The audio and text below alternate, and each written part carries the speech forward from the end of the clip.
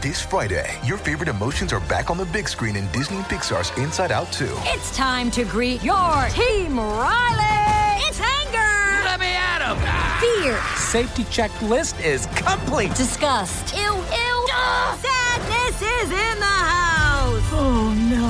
Hello, I'm anxiety. I'm one of Riley's new emotions. Disney and Pixar's Inside Out 2. There's a part 2? We're going! Rated PG. Parental guidance suggested. Only in theaters Friday. Get tickets now.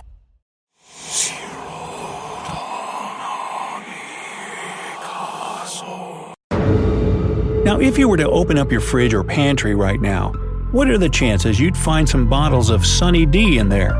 How about a fresh batch of congealed salad? Why are these foods so unpopular when just 20 to 40 years ago they were flying off the grocery store shelves? Well, let's take a walk down memory lane and learn why these once beloved foods disappeared from our kitchen tables forever. Bon appetit!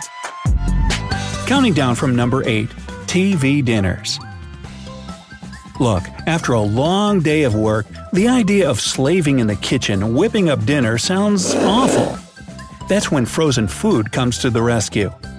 Well, today it's not uncommon to store veggies or pre-made pizzas in the freezer. You'd be hard-pressed to find classic TV dinners in there. TV dinners first stepped onto the scene in the 1950s, when Swanson was looking for a way to sell their Thanksgiving food leftovers. They came up with the idea of serving ready-made food frozen on a convenient tray. These TV dinners became quite popular and were a quick and easy way to serve dinner to the family. According to The Atlantic, Swanson sold around 25 million frozen meals in 1953, which was when they first started to become popular, and it changed the dinner game forever. Over the next 5 decades, different food companies began selling their own versions of TV dinners, like Hungry Man and Lean Cuisine. Remember those? Well, some of these frozen dinners still sit in popular supermarket freezers today. They're not anywhere near as popular as they once were. That's because, in the last 10 years or so, an emphasis on the benefits of fresh food has swept the nation, and more people are opting to be health conscious. Sure, they may not have been that good for you, but boy, were they fun to eat in front of the TV. 7. Congealed salads. Have a weak stomach? Then you definitely don't want to Google congealed salad recipes. Congealed salads are made with gelatin. You've had Jell-O before, right? If you ever ate dinner at your grandma's house as a kid, you probably tasted the stuff once or twice. Gelatin was first used in dishes back in medieval Europe and was partly made from the collagen in animal bones. Sounds appetizing, doesn't it? Gelatin became really popular during the 1950s when the processed food industry was thriving. This new instant gelatin was incredibly convenient since it was a great way to use leftovers. You could literally turn any food into a congealed salad, from fruit and yogurt to meat and vegetable mixes. Yeah, I'm talking tomato, turkey, and lettuce in a Jell-O mold. It's really no surprise that these gelatinous concoctions went out of style. But around the 1980s, eating fresh, healthy food was becoming more popular. Sugar-filled congealed salads were no longer as desirable. Jell-O and other gelatin products started being marketed more as a snack or dessert and were considered a sweet food exclusively. However, there are still parts of the U.S. that hold congealed salads dear even today. According to SeriousEats.com, many communities in Utah still feature Jell-O dishes at many of their family events, and not all of them are sweet. In 2001, Utah even named Jell-O as its official state snack. Number 6. Sunny D.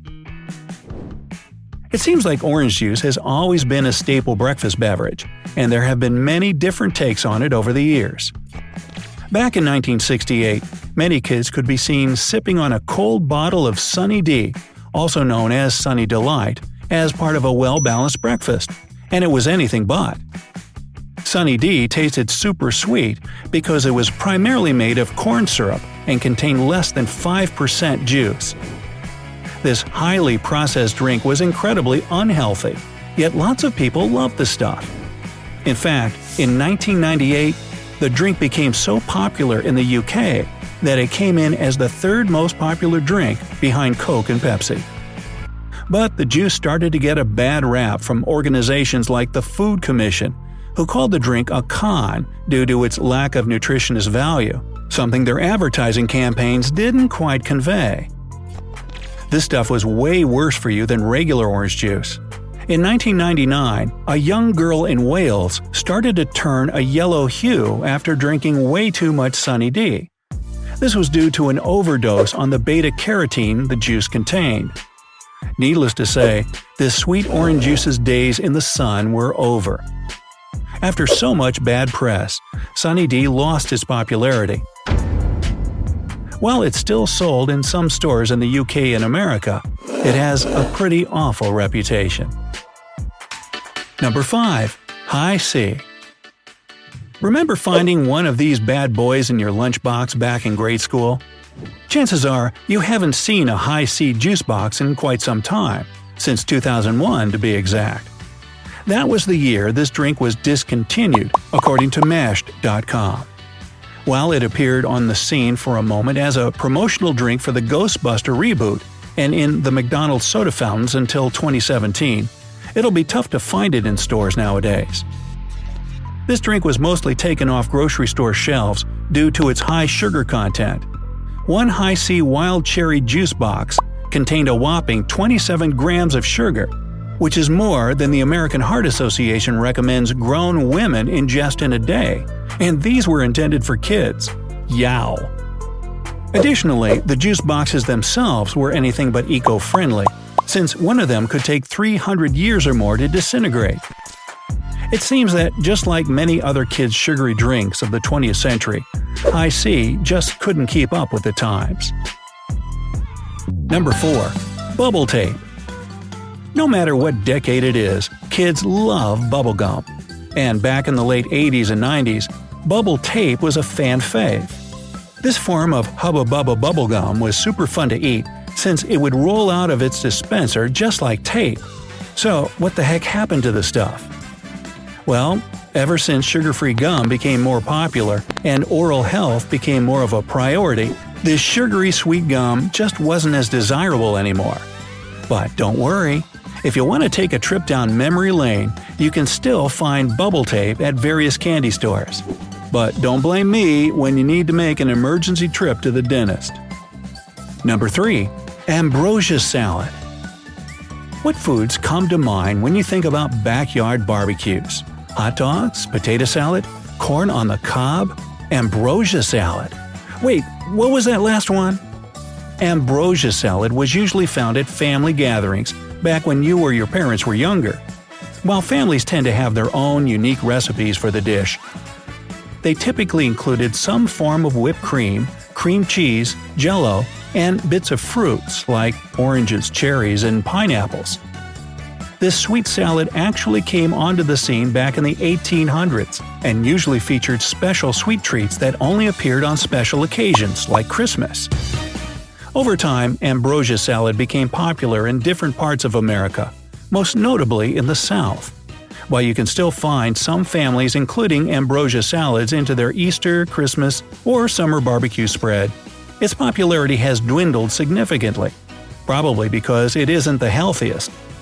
Between the Jell-O, whipped cream, and processed fruits, this thing is practically a big bowl of sugar. Number 2. Crisco. Back when you were a kid, your mother's kitchen, your neighbor's kitchen, and certainly most restaurant kitchens contained Crisco, a solid form of hydrogenated vegetable oil. In simpler terms, it was a big old tub of trans fat. While this sounds pretty disgusting, and it is, it made its way into a lot of the foods you love to eat. This lard alternative could be found in baked goods as well as salty fried foods. It was originally marketed to be a healthier alternative to lard. However, once people realized how bad trans fats were for them during the 90s, Crisco stopped being used as often. It hasn't been completely taken off grocery store shelves, but with so many other cooking ingredient alternatives, people tend to steer clear of the fattening stuff. So, unless you want to clog up those arteries, there's really no reason for Crisco to come back into style. Number 1. Cottage cheese. While you can still find cottage cheese at your local supermarket, it's not as highly regarded as it once was. Cottage cheese has been around for a long time. Many people believe the cheese got its name thanks to the fact that it would often be prepared in small countryside cottages back in the day. But it wasn't until the 1950s that cottage cheese became incredibly popular. It's very mild in flavor and isn't super high in fat, which was appealing to people from the 50s into the 70s.